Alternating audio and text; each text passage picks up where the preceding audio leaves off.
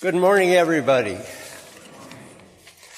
It's good to see that so many of you have come out to worship this morning, and a special welcome to visitors. And I hope you visitors received a special warm welcome as you arrived. I guess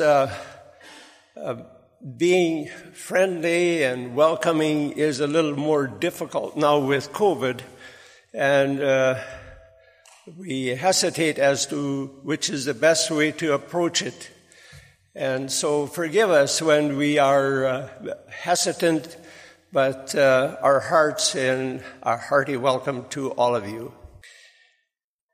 It is good to get together to worship in the house of the Lord. And it is a blessing to experience a revitalized feeling as we sing together and hear the message. Let's take a quick look at our bulletin. In Boundary Trails Hospital are Leona Berg and Betty Reimer. Please remember them in prayer. Preston and Myra Wheeler are our highlighted missionaries this week. We heard them report to us just recently, so remember to pray for them in their important work. It was brought to my attention that we are in great need of Sunday school teachers and a Sunday school superintendent. Please pray that there will be volunteers, and maybe you're one of them, that feel called to fill this important need. Then Salem Homes is celebrating their 65th anniversary along with Salem Foundation, their 20th.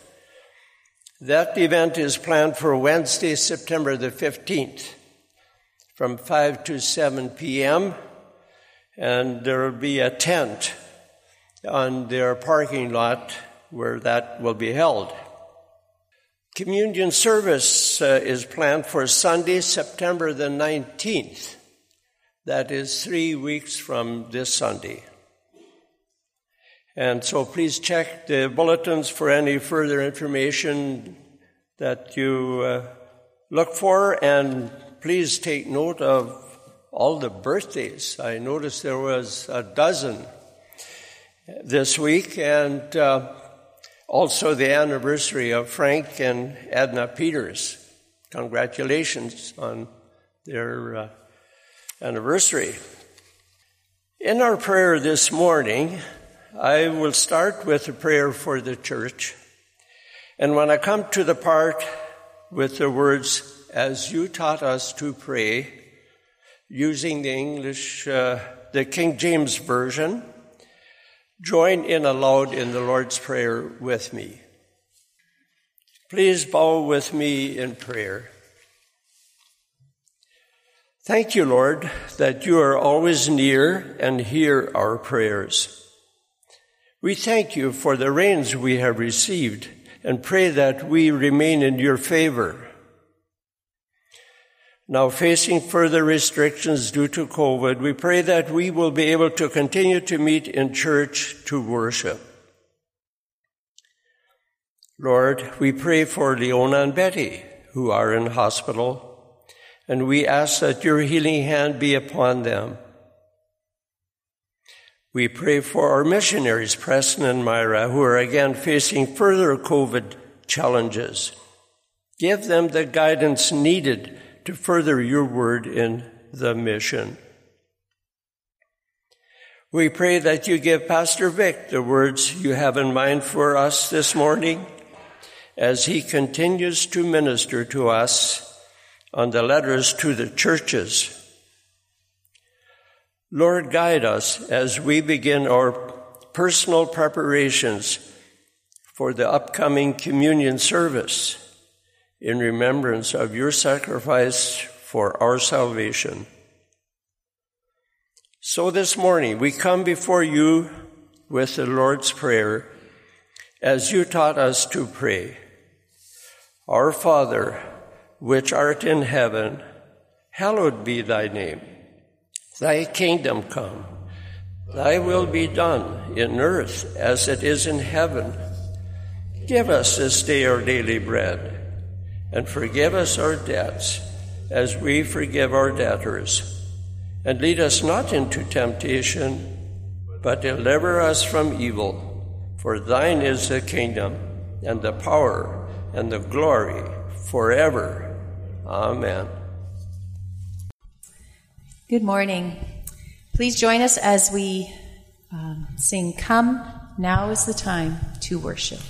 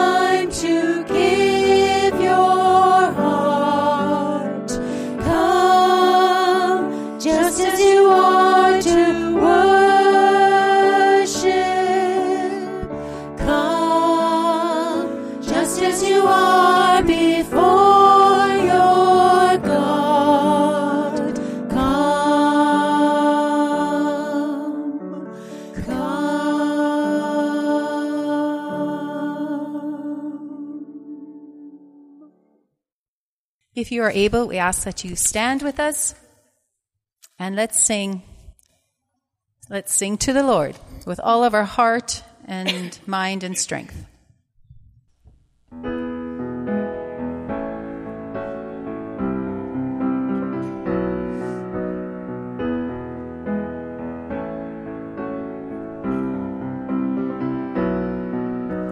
Sing to the Lord with all of your heart. Sing of the glory that's due to his name. Sing to the Lord with all of your soul. Join all of heaven and earth to proclaim. You are the Lord, the Savior of all. God of creation, we praise you. We sing the songs that awaken the dawn. God of creation, we praise you.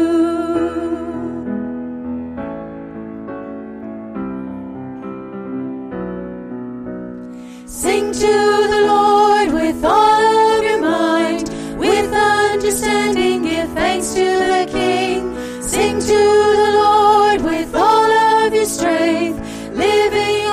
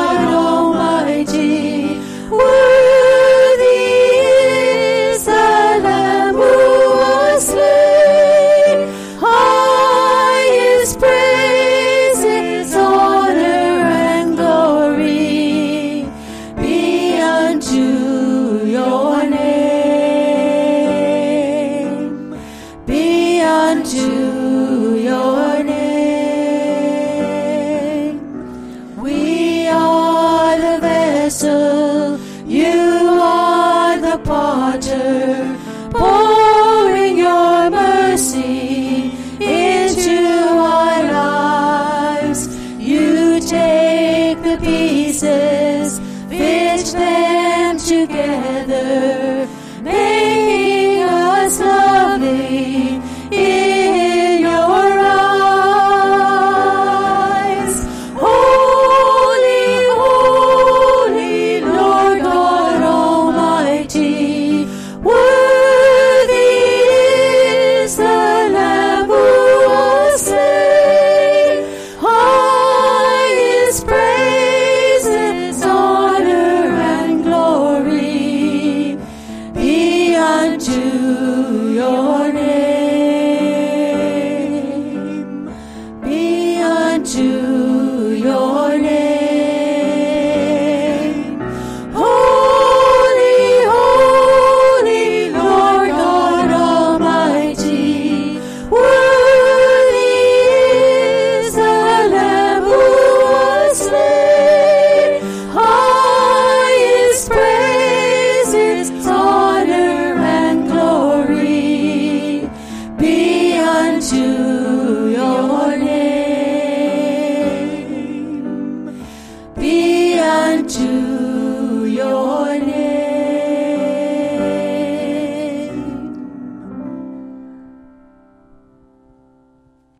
Thank you. You may be seated. Good morning. Are there any children that want to come up to the front for a story? Welcome. Yes. Thank you for joining. First of all, I would like to thank each of you for praying for the VBS and supporting us, for the cookies you brought, and for standing behind us. We had a blessed time last week with VBS. So, did any of you make gardens this year? What kind of plants did you plant? Corn. You did plant corn? No, I didn't plant corn. Okay. And maybe, hopefully, we have been able to get some vegetables from our garden already and eat of them. That's always the goal of it. When we have a garden, we want to have the fresh produce. So, do you ever wonder how plants work? I do. When I work in the garden, you see, I brought a corn plant this morning. We planted a small corn kernel in warm, moist soil, and it grows. First, a small leaf appears, and then more, and a stalk appears. It grows several feet high. And I just want to make clear, I'm not a farmer or a scientist. I don't know how plants work, but I have my thoughts when I see plants and when I work in the garden. So, the stalk grows, and out comes the tassel. It comes out kind of pointed, but then it spreads, and it's full of little flowers. These we don't see them exactly as flowers, but there are little flowers in there, and they have pollen. As the tassel grows in the plant, a little corn ear comes out on the side here, and sometimes more than one. And as it grows, corn silk comes out. It looks really pretty when it starts, but then as it grows, it becomes different. As the corn silk comes out, the tassels on top drop pollen, and the pollen drops gently onto the corn silk here. So in the husk here, there's something very, very unique. It's all planned very nicely by God. There is lots of lines of spots, and each spot is tied to a separate corn silk. So now when the pollen drops on this corn silk, each one takes it to its spot, and then it grows a kernel. Now, if some corn silk doesn't get the pollen, then there is no kernel to grow. Kind of like this one. It looks really nice, doesn't it? But if we open it, you see all the silk there, and each one goes to a kernel. But somehow, some of this these silks didn't get any of the pollen, and see all the empty spots here? Let's see this one.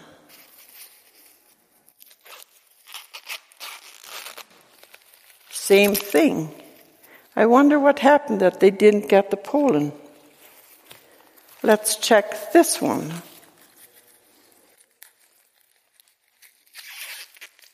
My, it looks good. All full right to the top. So now we realize that the pollen from the top has to fall on the silk to grow, and maybe those ears were kind of low and hidden by the leaves, or I don't know what happened. But if I would plant this corn all by itself on a field, and it would grow nicely, but we know it's quite windy sometimes, and then the wind would come, and the pollen is kind of light. It's a dust, and it would blow the dust, the pollen dust, who knows where. What a chance is there that each silk of this would get some pollen? I think the chance is very small that lots of it would fall on this ear here. So then if I would plant an acre or a big patch of corn, all kind of little spaced, but so that they are kind of close together, and the wind would blow, then all the tassels would kind of move, and there would be lots of pollen to go around for all the corn silk that was sticking out of the ears. And we would get lots of corn. So now, I think that's I compare that to Jesus and families and Jesus and the church. If I would be all alone someplace as a Christian, no one to share with, no one to support me, how would that be? It would be pretty lonely, and I guess I would get discouraged, and maybe my Christian life would die. But if we are together as a church, as Christians who love the Lord, and I think that's how God also planned the family. He made moms and dads and children to stick together and help each other. Then we can grow and be blessed. So, maybe next time when we see a cornfield, we could think of church people, Christians and families, staying together, loving each other, and blessing each other. Let's pray. Father in heaven, we thank you that you have showers of blessings for us in store. We're here to receive them. We thank you in Jesus' name. Amen. Sorry, I forgot. I have the Bible verse where Jesus says, A new command I give you. Love one another. By this all men will know that you are my disciples, if you love one another. John 13, verse 34 and 35. Good morning. Just one more comment about the VBS. It was a very, very good week. We had 9 children, but we're going to be giving you a little report in the next week or two, so stand by for that. The Bible reading for today is from Revelation chapter 1, verses 1 to 18. The revelation of Jesus Christ, which God gave him to show his servants what must soon take place. He made it known by sending his angel to his servant John, who testifies to everything he saw, that is, the word of God and the testimony of Jesus Christ. Blessed is the one who reads the words of this prophecy, and blessed are those who hear it and take to heart what is written in it, because the time is near. John, to the 7 churches in the province of Asia, grace and peace to you from him who is, and who was, and who is to come, and from the 7 spirits before his throne, and from Jesus Christ, who is the faithful witness, the firstborn from the dead, and the ruler of the kings of the earth. To him who loves us and has freed us from our sins by his blood, and has made us to be a kingdom and priests to serve his God and Father, to him be glory and power forever and ever. Amen. Look, he is coming with the clouds, and every eye will see him, even those who pierced him, and all the peoples of the earth will mourn because of him. So shall it be. Amen. I am the Alpha and the Omega, says the Lord God, who is, and who was, and who is to come, the Almighty. I, John, your brother and companion in the suffering and kingdom and patient endurance that are ours in Jesus, was on the island of Patmos because of the word of God and the testimony of Jesus. On the Lord's day, I was in the Spirit, and I heard behind me a loud voice like a trumpet, which said, "Write on a scroll what you see, and send it to the 7 churches, to Ephesus, Smyrna, Pergamum, Thyatira, Sardis, Philadelphia, and Laodicea." I turned around to see the voice that was speaking to me, and when I turned, I saw 7 golden lampstands, and among the lampstands was someone like a son of man, dressed in a robe reaching down to his feet, and with a golden sash around his chest. His head and hair were white like wool, as white as snow, and his eyes were like blazing fire. His feet were like bronze glowing in a furnace, and his voice was like the sound of rushing waters. In his right hand he held 7 stars, and out of his mouth came a sharp, double-edged sword. His face was like the sun, shining in all its brilliance. When I saw him, I fell at his feet as though dead. Then he placed his right hand on me and said, "Do not be afraid. I am the first and the last. I am the living one. I was dead, and behold, I am alive forever and ever. And I hold the keys of death and Hades." Thank you, Mrs. Engbrecht. Well, good morning again. It's good to be here, and it's good to see your faces. This is part 3 of our look at Jesus' letter to the churches in Revelation 1-3. I chose Revelation chapter 1 again for the scripture reading to keep us aware of who it is that wrote this letter. And we began this little journey in mid-July with a look at the holiness of God. And then wondering what a holy God might have to say to his people, we looked at the beginning of Revelation. And we listened to chapter 1 in our scripture reading just to get a glimpse of Jesus. And we find that Jesus, like the Father, is also holy. Then we worked our way through each address to the 7 churches, taking a brief look at Jesus' assessment of each church.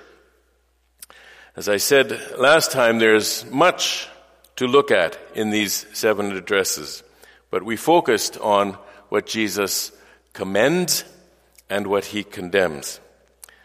The purpose of this sermon is to spend a little more time with the application of Jesus' words to the churches. How should we then live? Well, what does Jesus commend? To review, we discovered that Jesus values patient endurance or perseverance.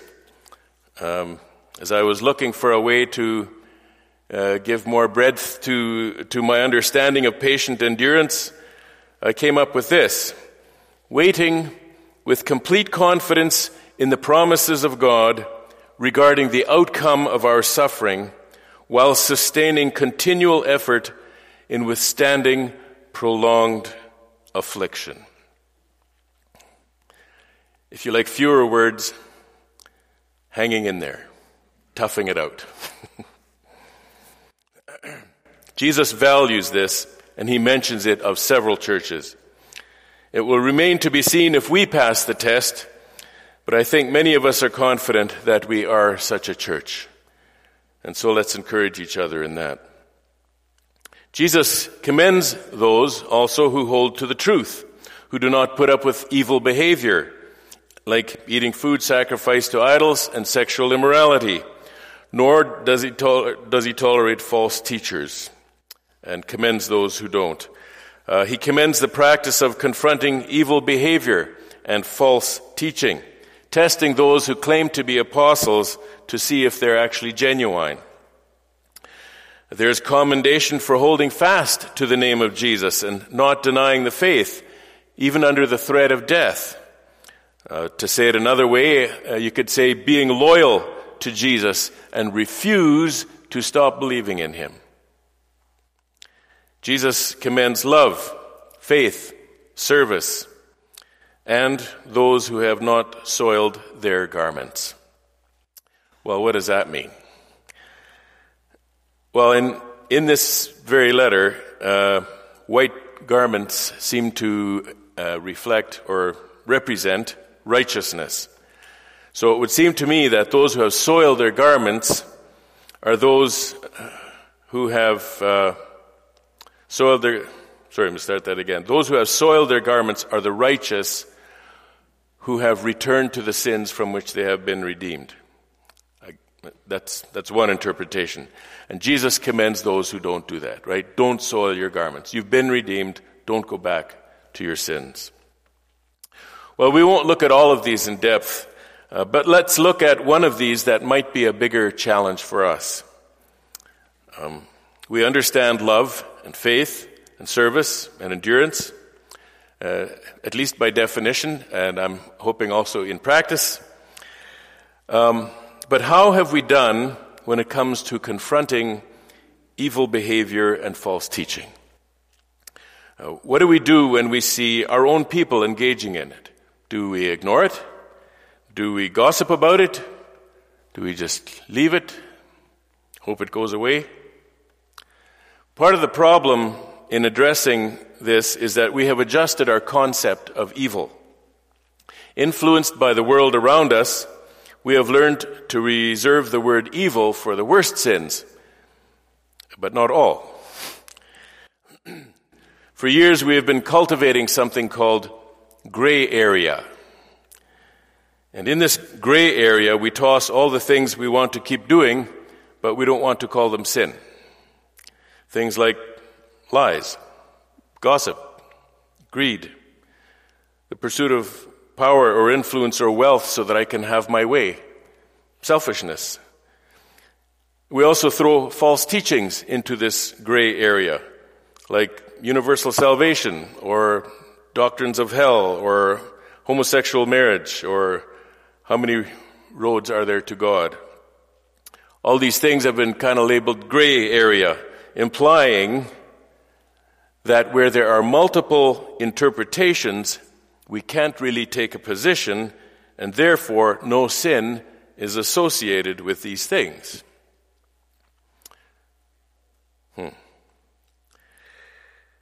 Any theology that at its root asks, did God really say? I think we can confidently assume is from the father of lies. We have become weak in identifying sin as sin.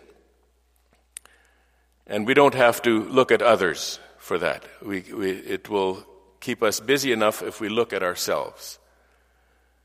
The Apostle Paul shapes our understanding of evil when he writes in Romans 14:23, whatever does not proceed from faith is sin. How do you like that? Whatever does not proceed from faith is sin. If the thoughts that I think and the words that I say and my actions are not in keeping with what we read in the Scripture that we say we believe, then it is sin. And I know this opens up a whole bunch of questions, and we're not going to answer today. But I would encourage you, make this a topic of conversation, maybe around the dinner table today or sometime with friends or family. Whatever does not proceed from faith is sin, and talk about that. What does that mean?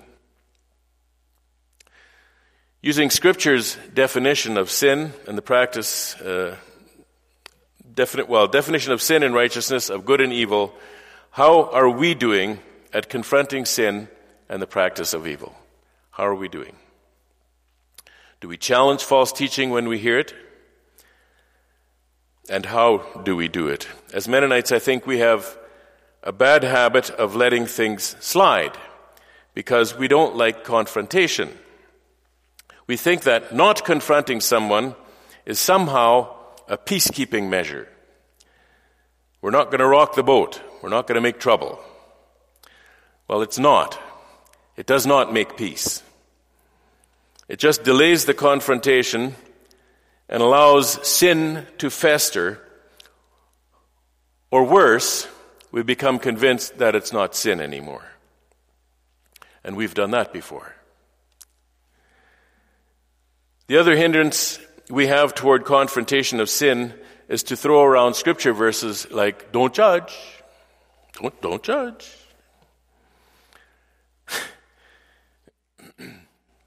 If we give in to that, we will never grow as a body. Judging is a necessary part of the Christian life, which sounds contrary to what you've heard, but let me explain.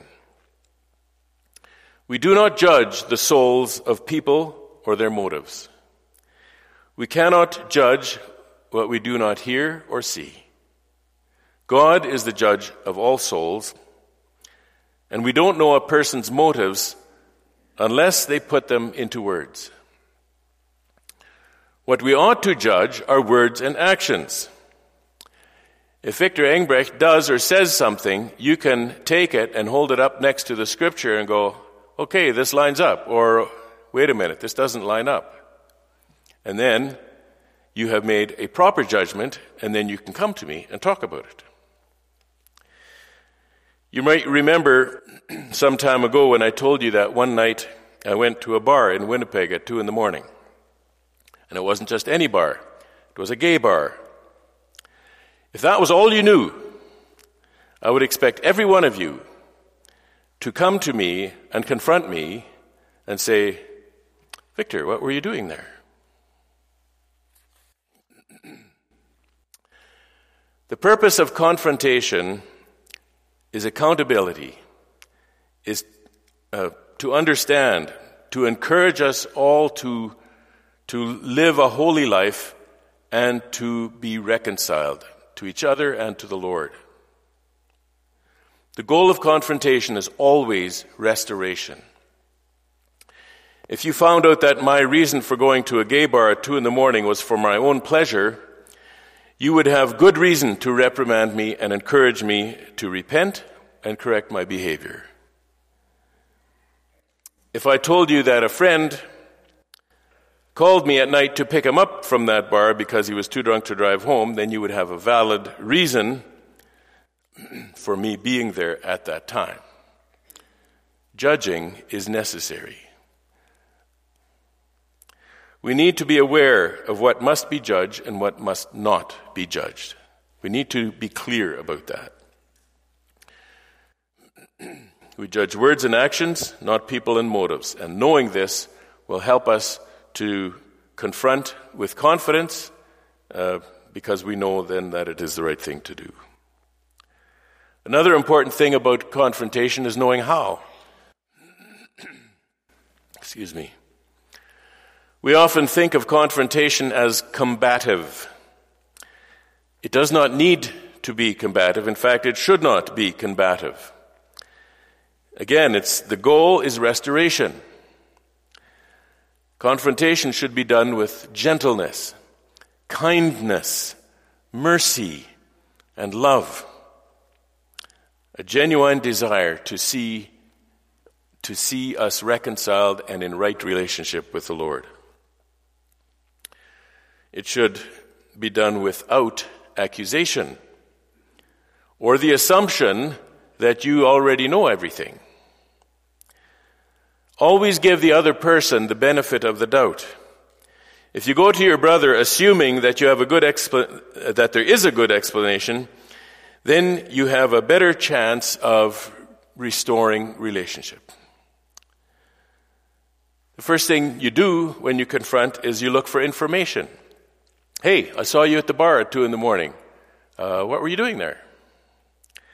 If you ask the question assuming that there's a good explanation, then you are less likely to accuse. How we ask questions is very important, and making accusations should never be a part of this process. Revelation 12:10 refers to Satan as the accuser of our brothers. If we accuse our brothers, we are simply joining Satan in his work. We don't want to do that. Let people explain their own actions without assuming there's any evil intent. If there is, they will reveal it. You don't have to assume it. This will go a long way to building the body of Christ. It will build trust. It will build a sense of belonging, that we belong to each other, and it will build spiritual strength into this body. So let's learn to confront evil and false teaching, judging what we ought to judge, words and actions, and not people and motives. By the way, we recently did a confrontation project in the library.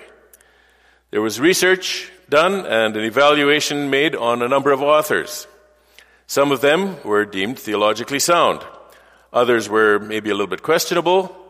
And a third group were deemed as false teachers.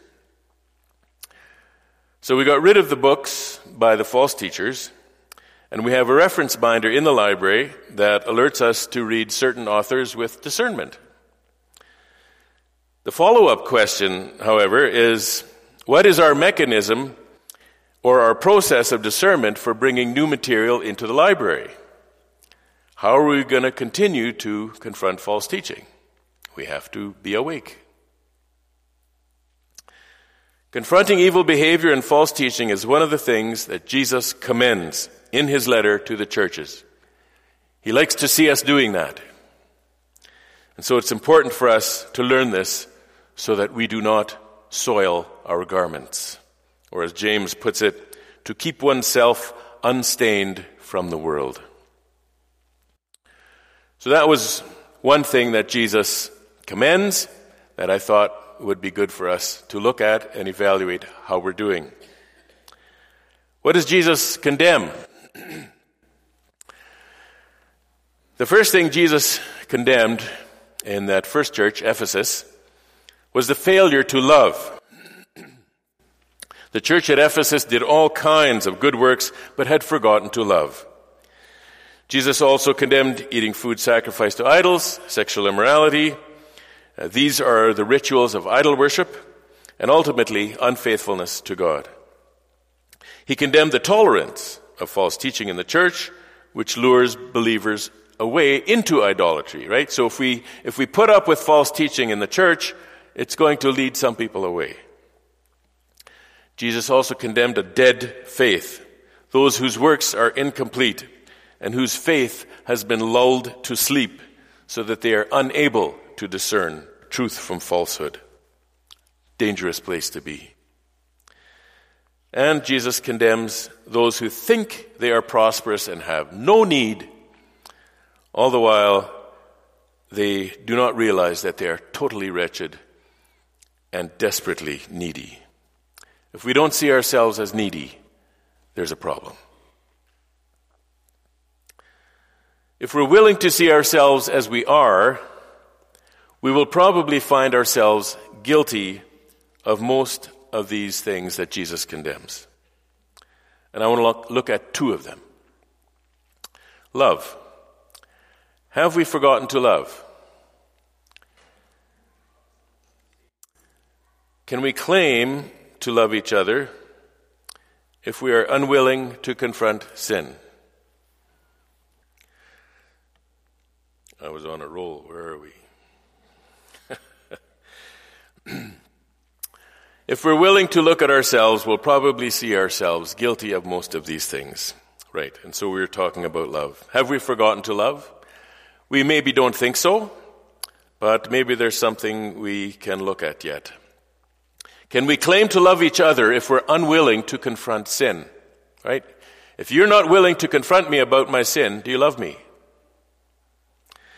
Ephesians 5 says that Christ loved the church and gave himself up for her, that he might sanctify her, having cleansed her by the washing of water with the word, so that he might present the church to himself in splendor, without spot or wrinkle or any such thing, that she might be holy and without blemish.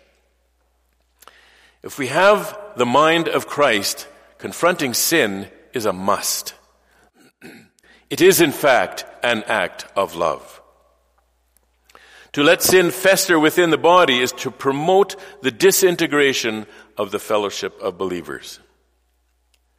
To love is to confront sin and root it out.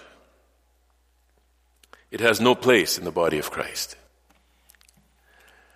At the same time, am I willing to be confronted about sin in my life? Refusing to be confronted is itself sin. If I don't allow others to confront me, then I am harboring sin within the body of Christ. If we love each other, we need to learn to accept confrontation for the purpose of restoration. The goal is good relationship and a clean church for Christ. Are we content to give Jesus a dirty bride? Have we forgotten to love? These are not easy questions to ask or talk about, but I would encourage you to talk about these things. Ask these questions, and then read the scriptures, and then let them scrutinize us to reveal if there is any wicked way in me. The second condemnation I want to look at is Jesus' disapproval of idolatry. Idolatry is not just a sin, it is the sin. Idolatry is the sin that is addressed by the first commandment. You shall have no other gods before me.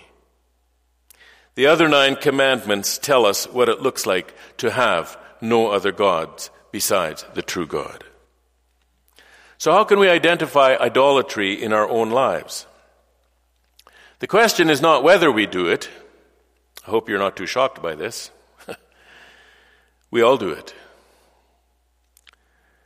And I'll show you that in a minute. The question is, how do we recognize it so that we can turn from it? The way idolatry is described in the Bible, we get the sense very much that it is related to a physical image and to practices like bowing down to an idol or praying to an idol or offering gifts or incense or some sacrifice. It also includes eating food sacrificed to idols and sexual immorality. But I think we also sense that it goes beyond the physical realm to what is taking place in the human heart. What is taking place in your heart and my heart? If you have your Bibles, turn with me to Romans chapter 1 at verse 18. In this letter to the Roman church, the Apostle Paul describes what the idolater looks like. Chapter 1, verse 18.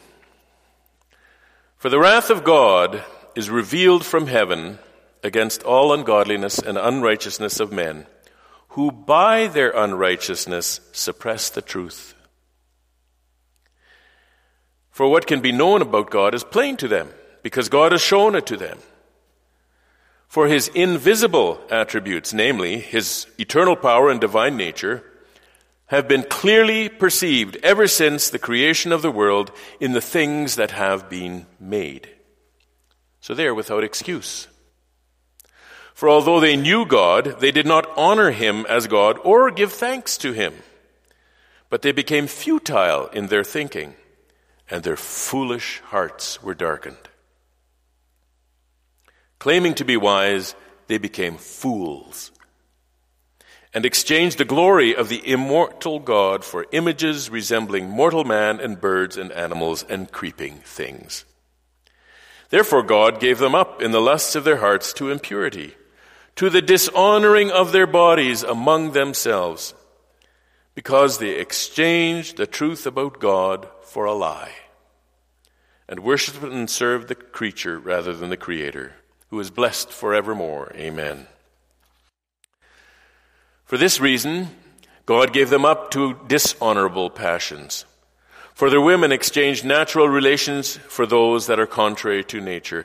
And men likewise gave up natural relations with women and were consumed with passion for one another, men committing shameless acts with men and receiving in themselves the due penalty for their error.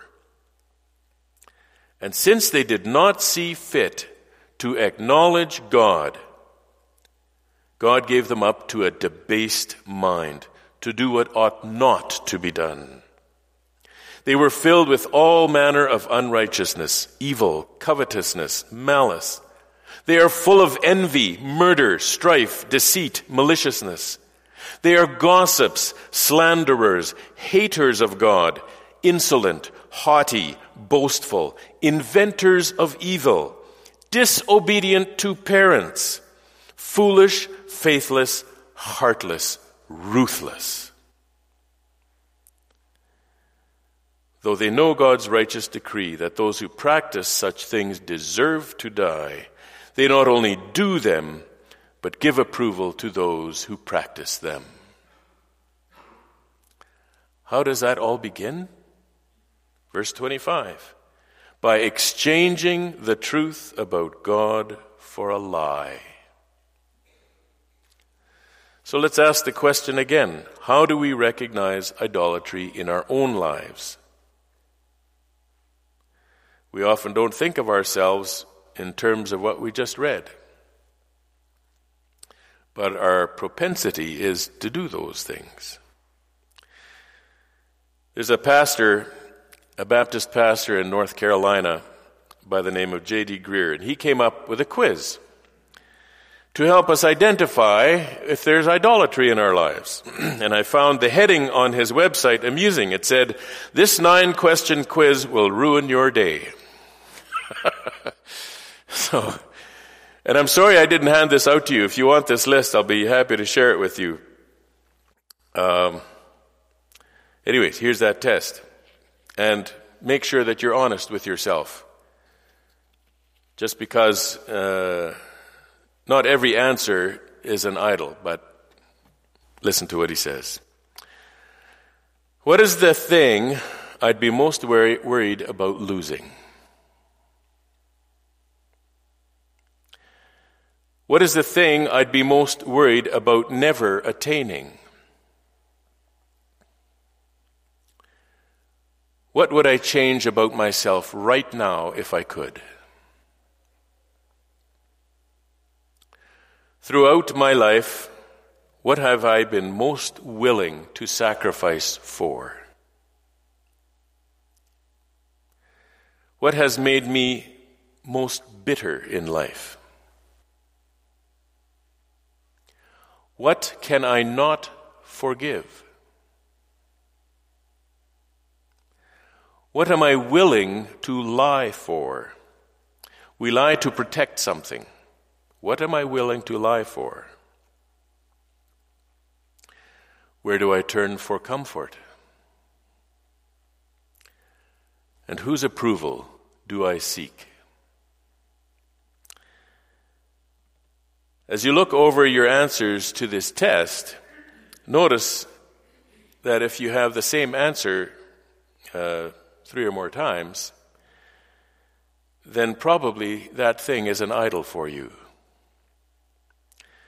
There's likely nothing wrong with your answers in themselves, but when those things have ultimate worth and weight in your life, they displace God and they become idols. Here a few more idolatry questions. I'll just read them here. I've got 7. What am I afraid of? What do I long for most? What do I complain about most? What angers me? What makes me happiest? How do I explain myself to others? What causes me to be angry with God? I think that all of us practice idolatry a lot more often than we think. And let me show you what I mean. I suggest to you that every time we sin, we commit idolatry. Every time we sin, we commit idolatry. Because every time we sin, we are saying, I know better than God. Or we are asserting our authority above God's authority. Knowing the will of God, we make a conscious decision to go against Him. We dethrone God, we put ourselves on the throne, and we obey our own commands. We put our assessment above God's assessment. We put our desire above God's desire. We put our commands ahead of God's commands. We become the idol that we worship. Every time we sin, we commit idolatry. You shall have no other gods before me. So what's the solution?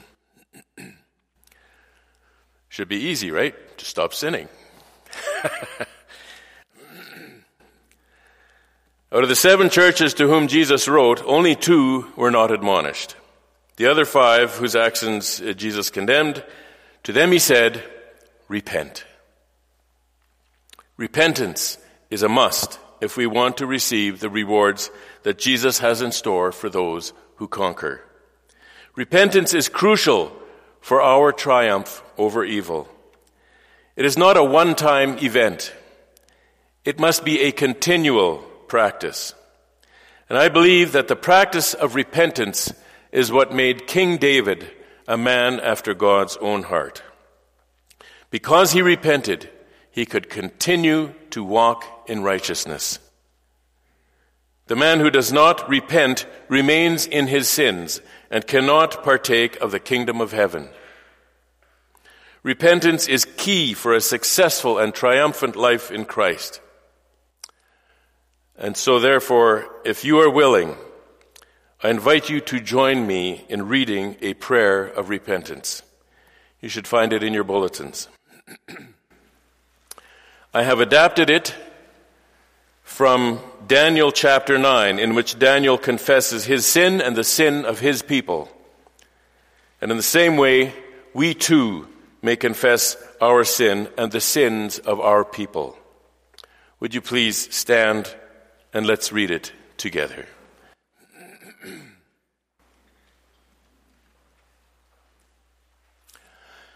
O Lord, the great and awesome God, who keeps covenant and steadfast love with those who love him and keep his commandments. We have sinned and done wrong and acted wickedly and rebelled, turning aside from your commandments and your rules. We have not listened to your servants, the prophets, who spoke in your name to our fathers and to us. To you, O Lord, belongs righteousness, but to us open shame because of the treachery we have committed against you. To the Lord our God belong mercy and forgiveness, for we have rebelled against him and have not obeyed the voice of the Lord our God by walking in his laws, which he set before us by his servants, the prophets. We have all transgressed your law and turned aside, refusing to obey your voice. You have confirmed your words, which you spoke against us and against our rulers who ruled us, by bringing upon us a great calamity. Yet we have not entreated the favor of the Lord our God, turning from our iniquities and gaining insight by your truth. Therefore the Lord has kept ready the calamity and has brought it upon us. For the Lord our God is righteous in all the works that he has done, and we have not obeyed his voice. And now, O Lord our God, who brought your people out of the bondage of sin with a mighty hand, and have made a name for yourself, we have sinned and done wickedly. O Lord, according to all your righteous acts, let your anger and your wrath turn away from your people, because for our sins and for the sins of our fathers, your people have become objects of scorn among all who are around us. Now, therefore, O our God, listen to the prayers of your servants and to our pleas for mercy, and for your own sake, O Lord, make your face to shine upon your sanctuary, which is desolate. O my God, incline your ear and hear. Open your eyes and see our desolations, and the people that are called by your name. For we do not present our pleas before you because of our righteousness, but because of your great mercy. O Lord, hear. O Lord, forgive. O Lord, pay attention and act. For your own sake, do not delay, O my God, because your people are called by your name. Our Father in heaven, it is with broken and penitent hearts that we bow before you today.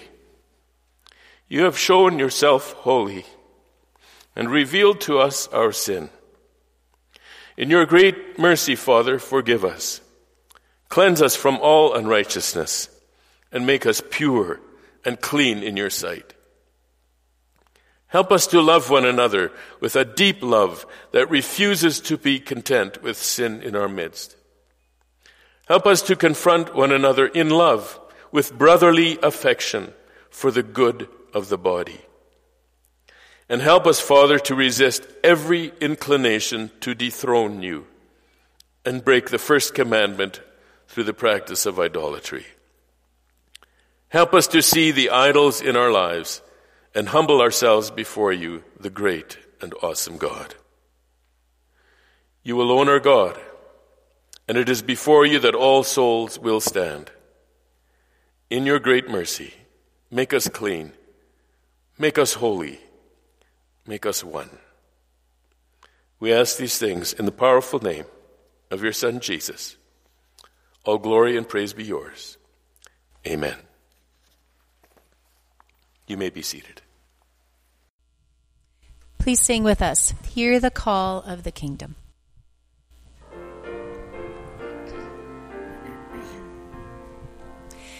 Hear the call of the kingdom, lift your eyes to the King. Let his song rise within you as a fragrant offering of how God, rich in mercy, came in Christ to redeem all who trust in his unfailing grace. Hear the call of the kingdom to be children of light, with the mercy of heaven, the humility of Christ, walking justly before him, loving all that is right, that the life of Christ may shine through us.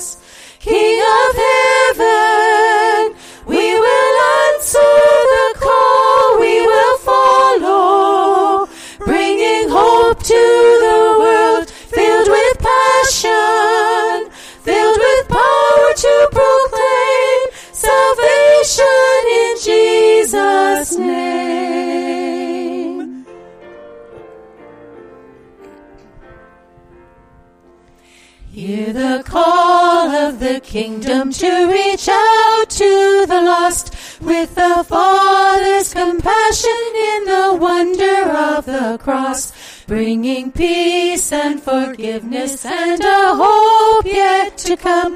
Let the nations put their trust in Him.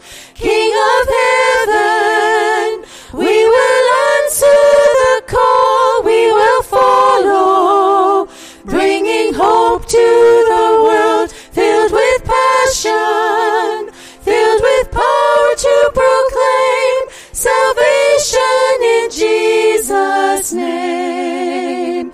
King of heaven, we will answer the call, we will follow, bringing hope to the world, filled with passion, filled with power to proclaim salvation in Jesus' name.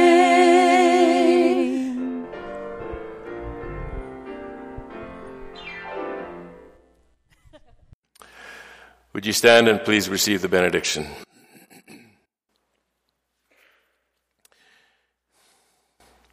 Grace to you, and peace from Him who is, and who was, and who is to come, and from the 7 spirits who are before His throne, and from Jesus Christ, the faithful witness, the firstborn of the dead, and the ruler of kings on earth.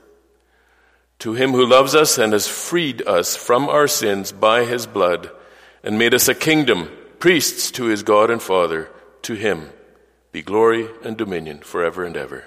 Amen. God bless you. Have a good week.